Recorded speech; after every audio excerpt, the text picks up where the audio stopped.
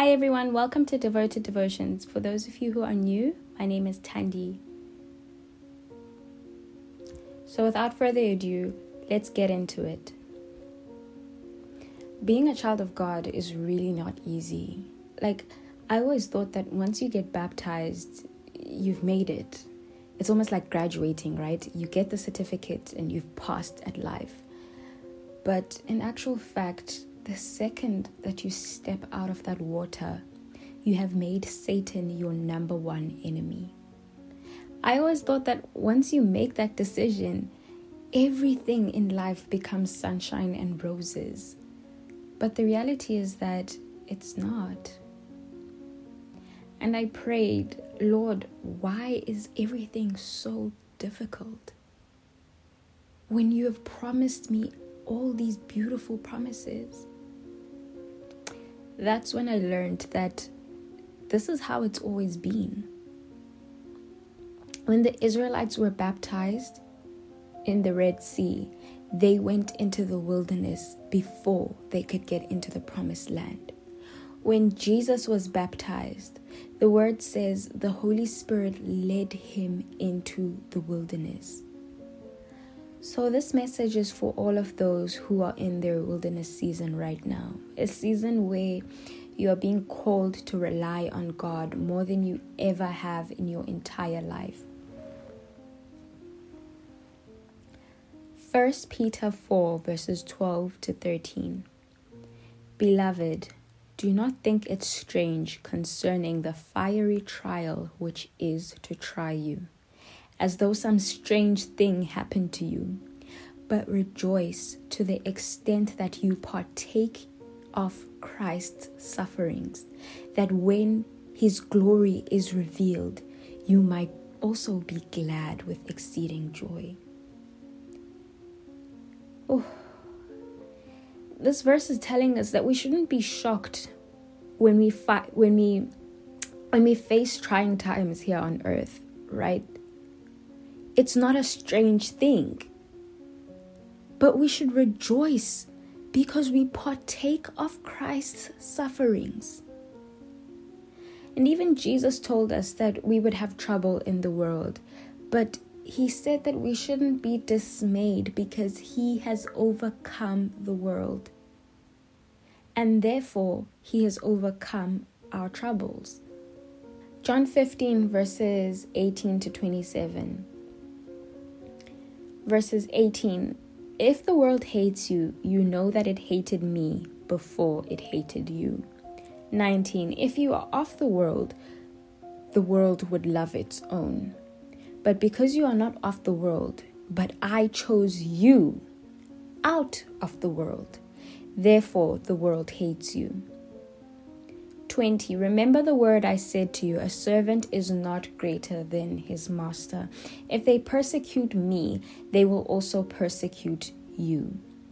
If they kept my word, they will keep yours also. Let's go to 23. He who hates me hates my Father also. If I had not done among them the works which no one else did, they would have no sin. 25. But this happened that the word might be fulfilled, which is written in their law, that they hated me without a cause. But when the Helper comes, or when the Spirit comes, whom I shall send to you from the Father, the Spirit of truth, who proceeds from the Father. Amen. He will testify of me, and you will also bear witness because you have been with me from the beginning. This speaks to suffering from outside influences, right? Where you lose family, friends, you're losing colleagues, everyone you know starts to turn against you. The people you thought loved you show you their true colors. They lie about you, they slander your name, they gossip, backbite, they steal, all of the horrible things you can imagine. That's what they do to you, a person they have claimed to love. They try to kill your spirit and bring you down, and you wonder why this is happening. So stop wondering, because no servant is greater than his master. If you are a servant of Christ, you are going to suffer like Christ for the law to be fulfilled. Let's turn to Job chapter 23, verses 1 to 12. Verses 2, even today my complaint is bitter. My hand is listless because of my groaning. Oh, that I knew where I might find him, that I may come to his seat. I would present my case before him and fill my mouth with arguments. I would know the words which he would answer me and understand what he would say to me. He would contend with me in his great... would he contend with me in his great power? No, but he would take note of me. This is Job. He's at a point where he is tired of speaking to his friends.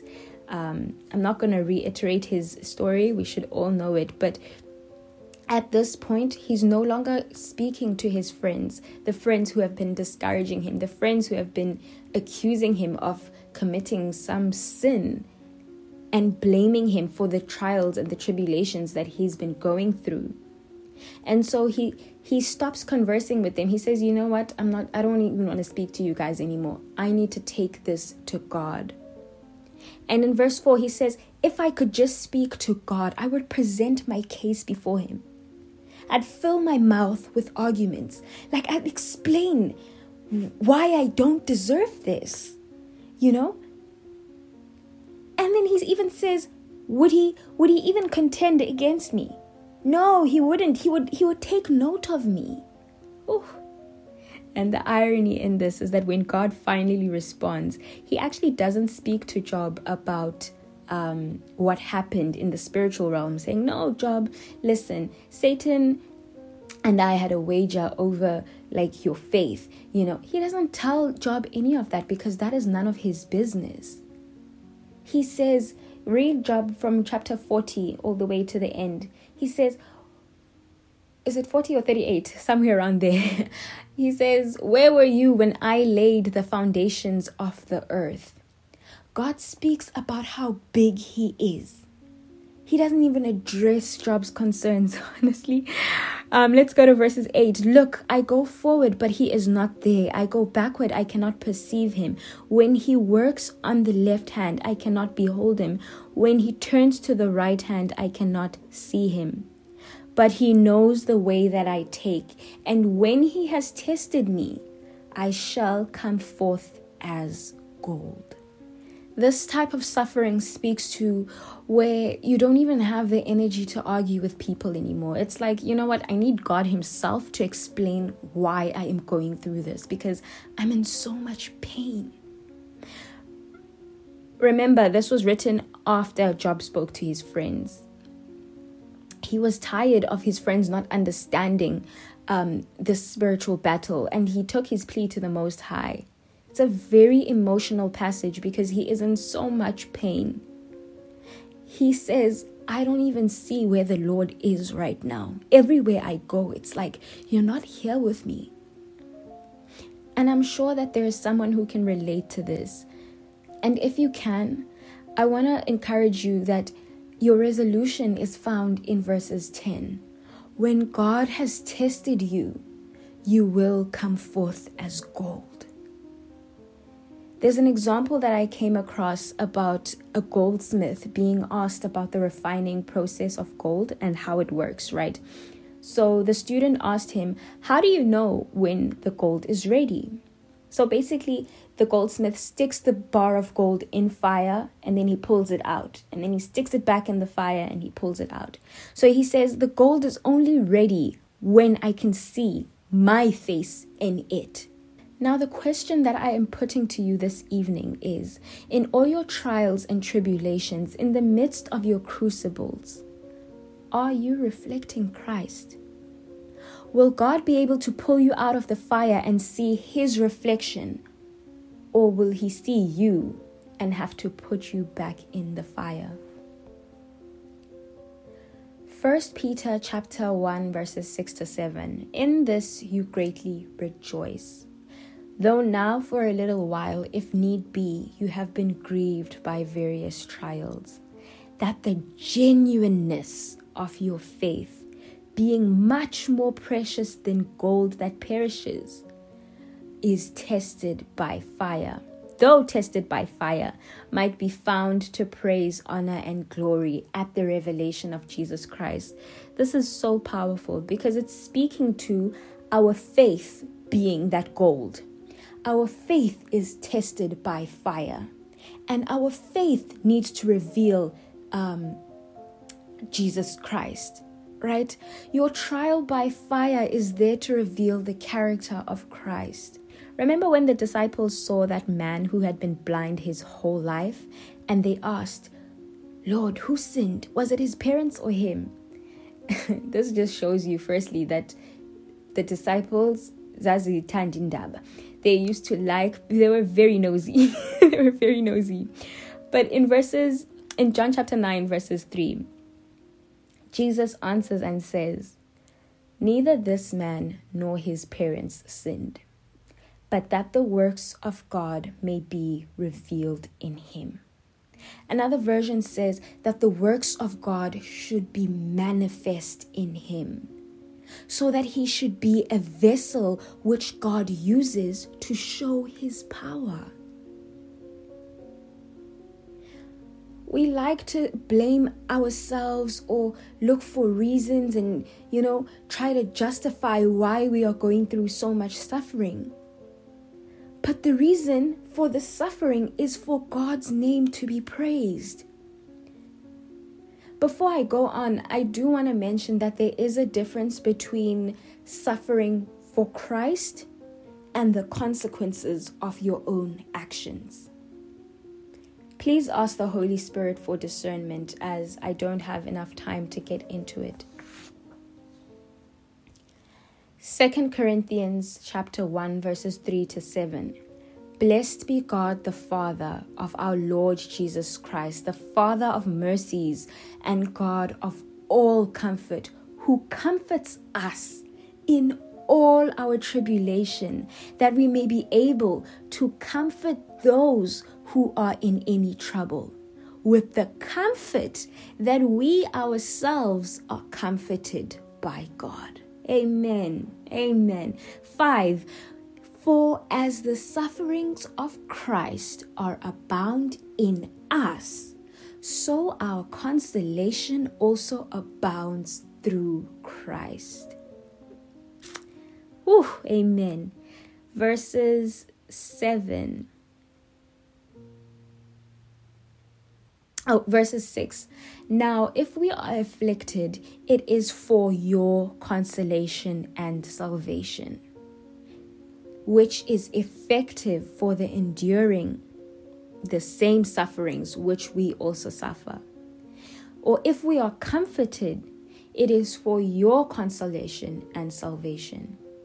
And our hope for you is steadfast, because we know that as you are partakers of sufferings, you will also partake of the consolation. This is so powerful. Verses 4 is honestly so encouraging. It says, God is a God of comfort, right? And he comforts us in our tribulations.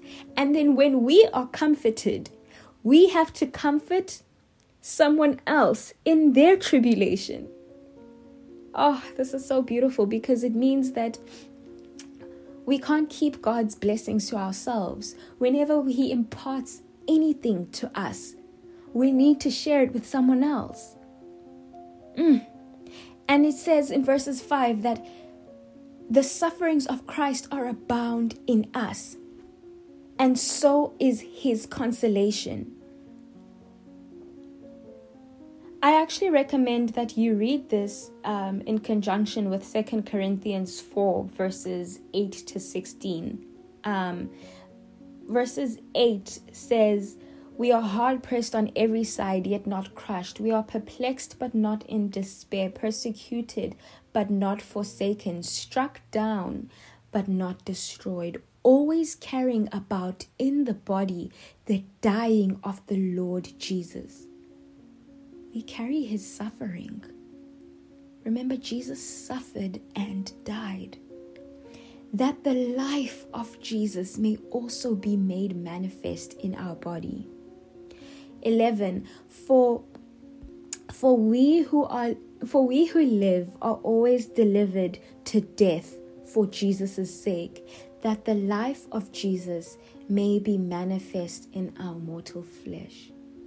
Therefore we do not lose heart, even though our outward man is perishing, yet the inward man is being renewed every day. I know it's so easy for us to sit and wallow in our suffering and in our grief and in our pain and our misery. But just look back and see the way God has carried you through everything. We are pressed on every side. Everywhere you go, there's a problem, there's trials, there's tribulations. Things don't work out. But that doesn't crush us. We are perplexed. Guys, life is so difficult. Life is so difficult. Ask me. But I am not destroyed. None of this destroys me. Because verse 16 says that even though my physical body is perishing, even though I am dying every day, we don't see it, but we really are aging towards the grave, right? It says the inward man, the spirit, is being renewed day by day. Amen, Lord. And so we must suffer with him to take part in his consolation. Let's turn to James chapter 1, verses 2 to 3. My brethren, count it all joy when you fall into various trials, knowing that the testing of your faith produces patience. Did you catch that? These trials produce patience. And what is patience? It's fruit, right? It's the third fruit. Didn't Jesus tell us that he has ordained us to bear fruit in John chapter 15, verses 16? This is actually one of my favorite verses. It says, "You did not choose me, but I chose you. And I appointed you that you should go and bear fruit, and that your fruit should remain." So if Jesus has appointed us to bear fruit, and fruit is brought out by trials, then doesn't it make sense that we are going to go through these trials to produce this fruit?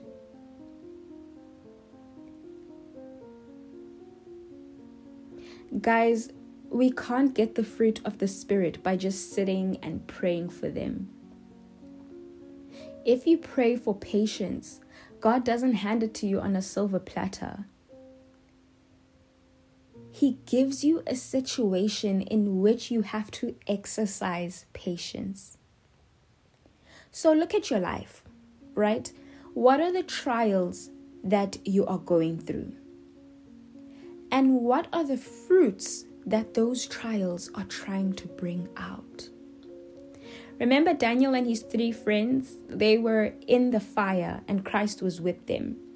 The text actually doesn't tell us if Daniel and his friends could see Christ while they were in the fire. Basically, this is speaking to how people on the outside will see Christ in your life. Because Nebuchadnezzar was the one who saw Christ, who proclaimed Christ. And this is perfectly reflected in 2 Corinthians in verses 6. Now we are afflicted. It is for your consolation and salvation. And we endure these things for you. Basically, we go through the fire so that you can see Jesus Christ. I hope you guys are catching that. This is not about the fire. It's not about any of that. It's about people being able to see Jesus Christ. Daniel 12 verses 10. Many will be purified and made white and tried. But the wicked shall do wickedly, and none of the wicked shall understand, but the wise shall understand. So, are we wise or are we wicked? Do we understand? Do you murmur and complain and throw a tantrum whenever things don't go your way, or whenever you're faced with grievous trials? Or do you just praise the Lord in the midst of the fire? Are people able to see Christ in your life? Are they able to see Christ in the midst of your fire? Let's look at Paul in 2 Corinthians chapter 11 verses 23. This is when Paul is heartbroken over the Corinthians believing the lies of the false teachers. He had worked so hard to build the church in Corinth, and these wicked people just come and they try and sabotage all the work that he's put in. And it is at this point in verse 23 where he has to basically prove himself. He has to explain, and he basically has to show his credentials. When he has to point to his apostolic credentials, he doesn't point to wealth and excess. He points to suffering. When Paul says, look, here's my proof of being a child of God. Look, listen to me. Don't listen to them because they're lying. Paul doesn't talk about glamorous things. He refers to his suffering. How many times do we actually see this? Because we're used to this picture of prosperity, right? Whenever people are asked to testify of God's grace, they're like, yeah, God is so good. Oh, I got a new house. I got a new car. I got a new this. I got a new that. And I'm not saying to not be thankful. That's not where I am. I'm speaking on, firstly, being thankful for those things in private, but also speaking on the fact that you actually see Christ is actually revealed when you are suffering. Paul was beaten, scourged, and shipwrecked multiple times. He was even stoned at some point. And God was still with him. That's what he points to as his evidence that God is still with him. In 2 Corinthians chapter 12, verses 7 to 10, let me read it quickly. I'll be reading from the King James Version. It says, "Lest I should be exalted above measure through the abundance of revelations, there was given to me a thorn in the flesh, a messenger of Satan to buffet me, lest I should be exalted above measure. For this thing I besought the Lord thrice, that it might depart from me. And he said unto me, My grace is sufficient for thee, for my strength, for God's strength, is made perfect in weakness. Most gladly I will rather glory in my infirmities, that the power of Christ may rest upon me. Therefore I take pleasure in infirmities and reproaches, in necessities, in persecutions, in distresses for Christ's sake. For when I am weak, then I am strong." Amen. So there's 3 things that we can learn from this. The first one is that God will use enemy forces to humble you. Remember, God is sovereign. God is almighty. He will use a messenger of Satan. Remember, messenger is angel, an angel of Satan, and we would normally refer to that as a demon. God will use a demon to make sure that you are humble. Because Paul is saying, I received so many revelations from the Lord, and so This reality can make me proud. It's got the potential to breed pride in me. And so he's given this thorn. And I know when you hear thorn, you're thinking of a rose bush thorn, those tiny ones that like prick your finger. But the actual word, when translated from the Greek scrolls, it translates to a stake. Like those big nails that they actually use to crucify people. You know, it's an excruciating pain. And he says, lest, this is there to buffet me, lest I should be exalted above measure. The second thing we can learn from this is that God uses suffering to draw us to himself. Verses 8, where he says, for this thing I besought the Lord thrice. 3 times I went to God asking him to make it go away. He couldn't take it anymore. Paul doesn't go to the messenger of Satan and confront him. He goes to his creator and he recognizes that God is sovereign over everything. Profound suffering has a very positive effect on your prayer life. It is such a pity because it's only when we come to the end of ourselves that we can start to see the beginning of God. Because where else can we go?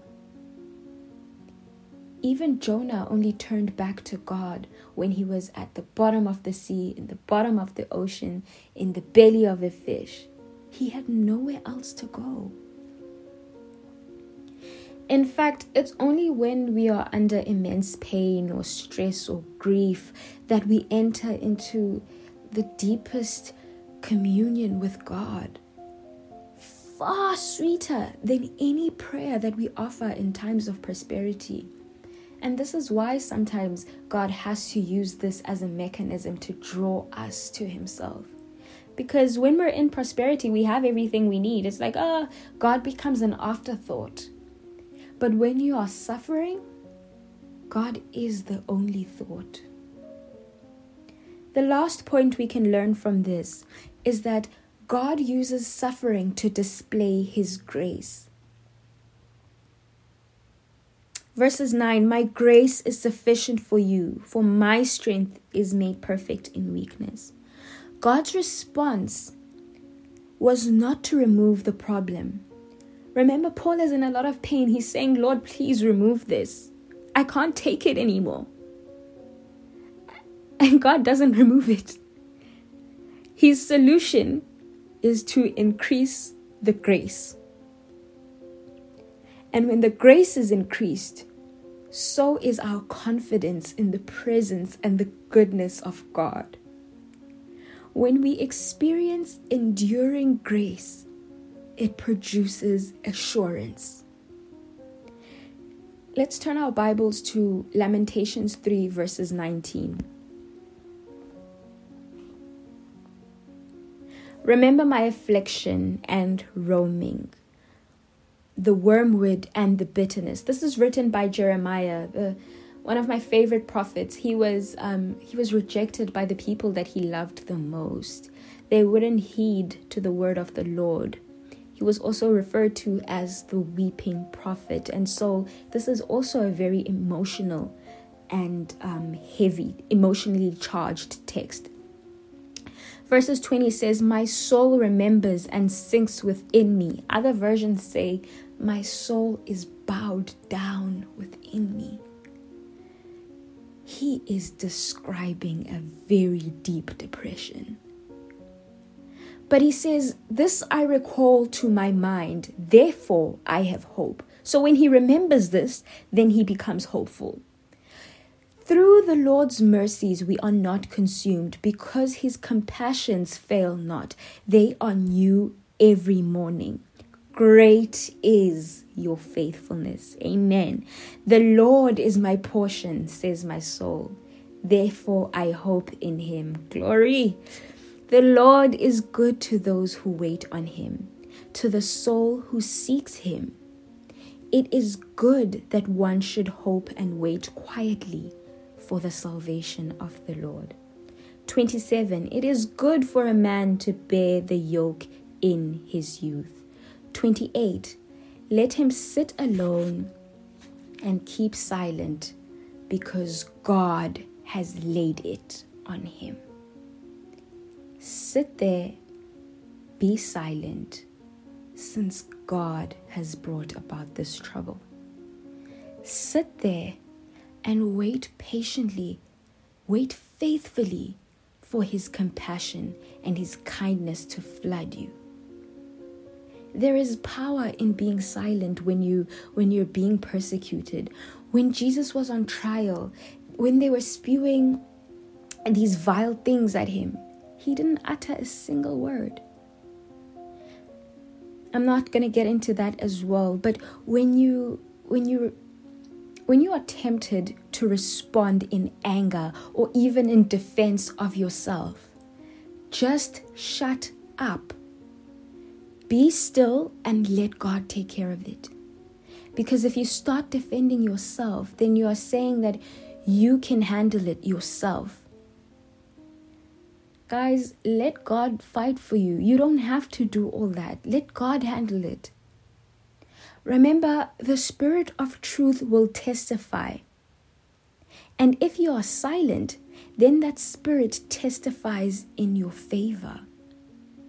The Spirit of truth will testify to God the Father that they hated you without a cause, and the law will then be fulfilled. The Father will come to your defense, because my Bible says in Deuteronomy 33 verses 26, there is none like the God of Jeshurun, who rides the heavens to help you. Oh, what a vivid picture. He rides the heavens to help you. The Lord is with you wherever you go. So enter your trouble.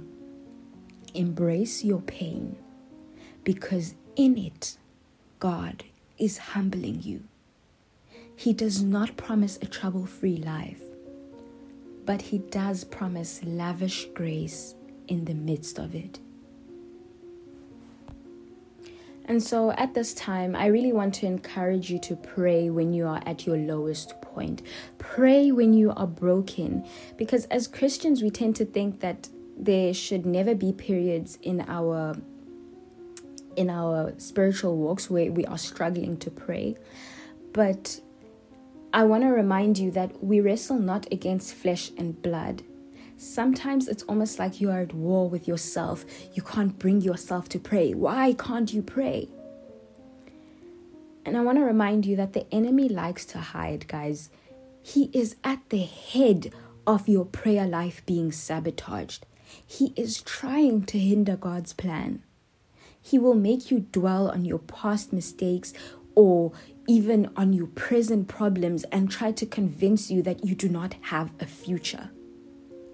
And slowly you find yourself wavering from God, because you don't go from hot to cold.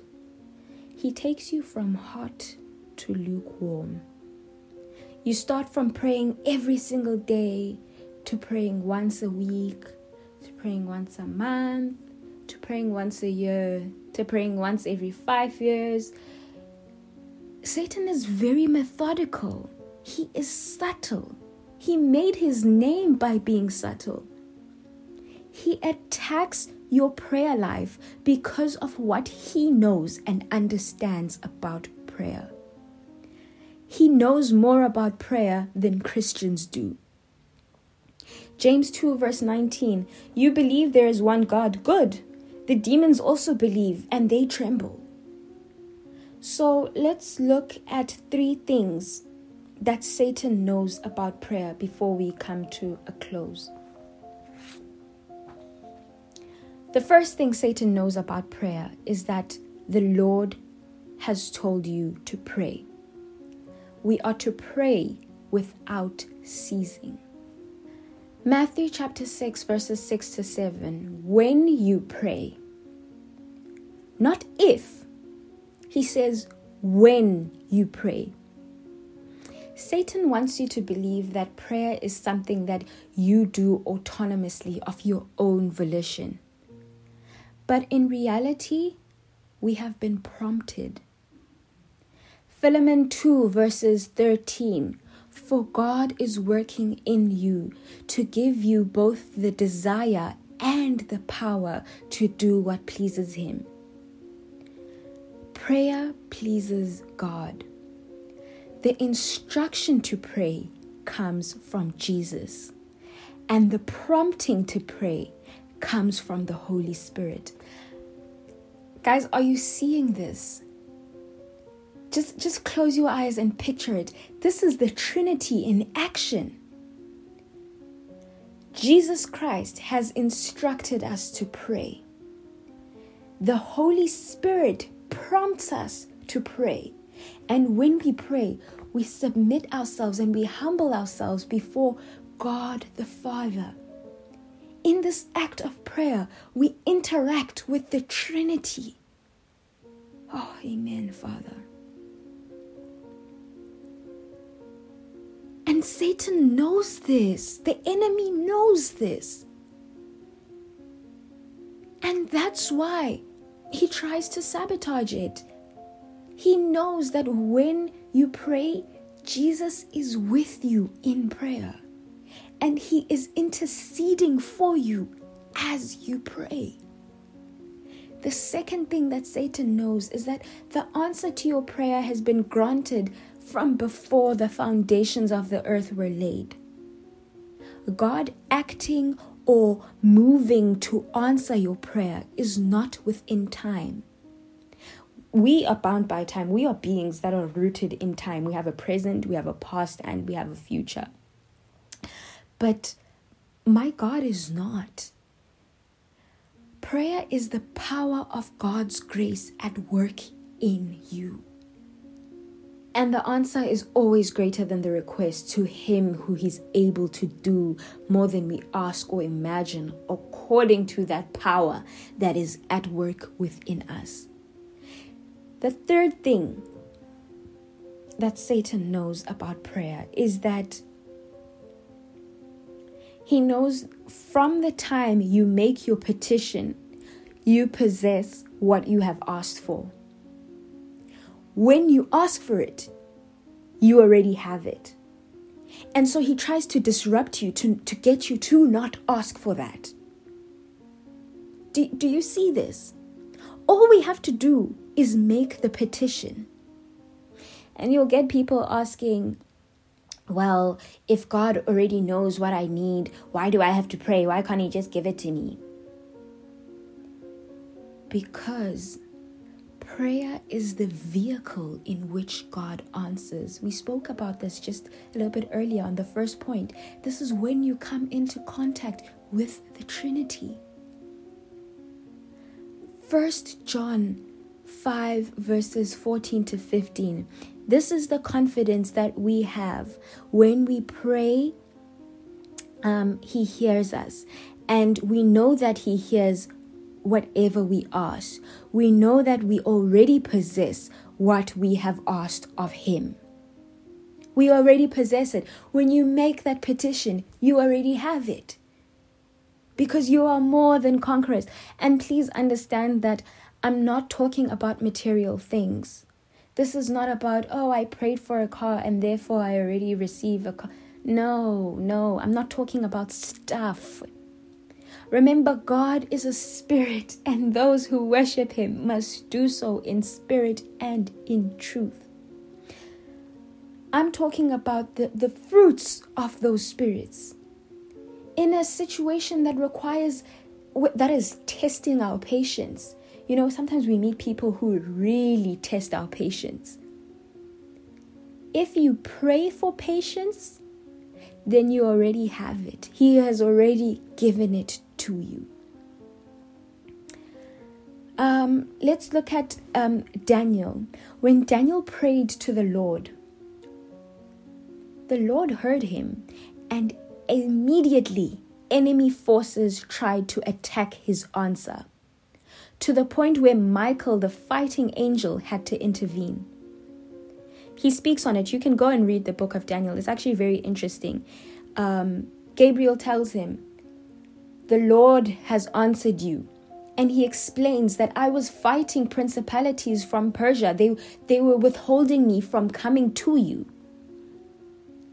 Enemy forces tried to attack him, tried to hinder this answer from getting to Daniel.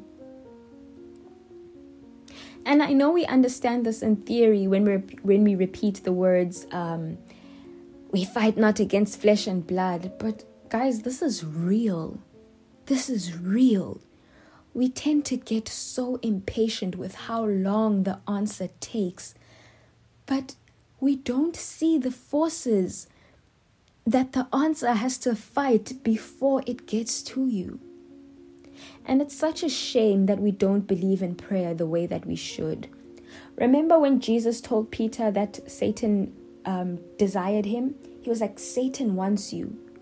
Jesus didn't say, so I'm going to build this mighty fortress for you so that Satan doesn't have access to you.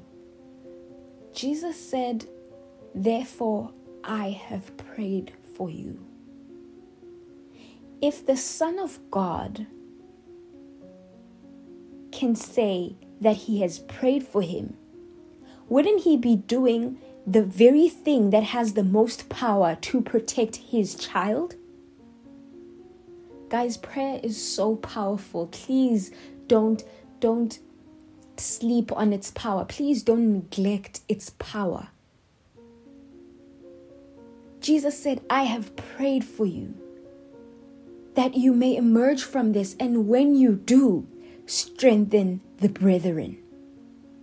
When you do, strengthen the brethren. There comes this act again of us being, of God sharing to us, and when it has been shared with us, we have to pass it on to someone else. If your prayer life has suffered, guys, then please humble yourself before God. When you resist the enemy, he flees from you. Resist the urge to make your suffering about you, because it's not. It's so easy to sit in your grief, sit in your depression, sit in your financial problems, sit in all your problems, and sit and cry and be like, woe is me, everything is so sad. But this is not about you. Your problems are not about you. And the enemy wants you to believe that. The enemy wants you to believe that your problems are about you, so that you feel like you're too broken to go to God, you're too filthy or sinful to come to him, so that he distracts you. And I want to bind those lies in the name of Jesus Christ, because we are called to be his children. To end off, Acts chapter 14 verses 22. We must, through many tribulations, enter into the kingdom of God. Did you catch that? To enter into the kingdom of God, we have to go through many tribulations. And the tribulations perfect our faith. They bring out fruit, right? All these hardships that we face are part of the process. So don't let them deter you from putting your faith in the Creator. Your suffering is not about you. It is for the glory of God to be revealed. And when we suffer, we should count it all joy, because my Bible says that the Lord is near to the brokenhearted. Micah 7 verses 8. Do not rejoice over me, my enemy. When I fall, I will arise. When I sit in darkness, the Lord will be a light to me. May the Lord add a special blessing to the reading of his word. Amen. Heavenly Father, I submit the listener at this time. I don't know what sufferings they are going through and they are enduring, but I pray that this message may get through to them, that they might realize that it is not about them, but it is about you, Lord. May they be vessels that reflect you in the midst of their suffering, that other people looking at them may see Christ, Father. That when you pull them out of the fire, you might see your own reflection. All this I ask in your mighty name, I pray, knowing that it has already been given to us, Father, because the power of prayer is so immense. I thank you for this opportunity, dear Jesus. In the loving and living name of my Lord and my Savior, I pray. Amen.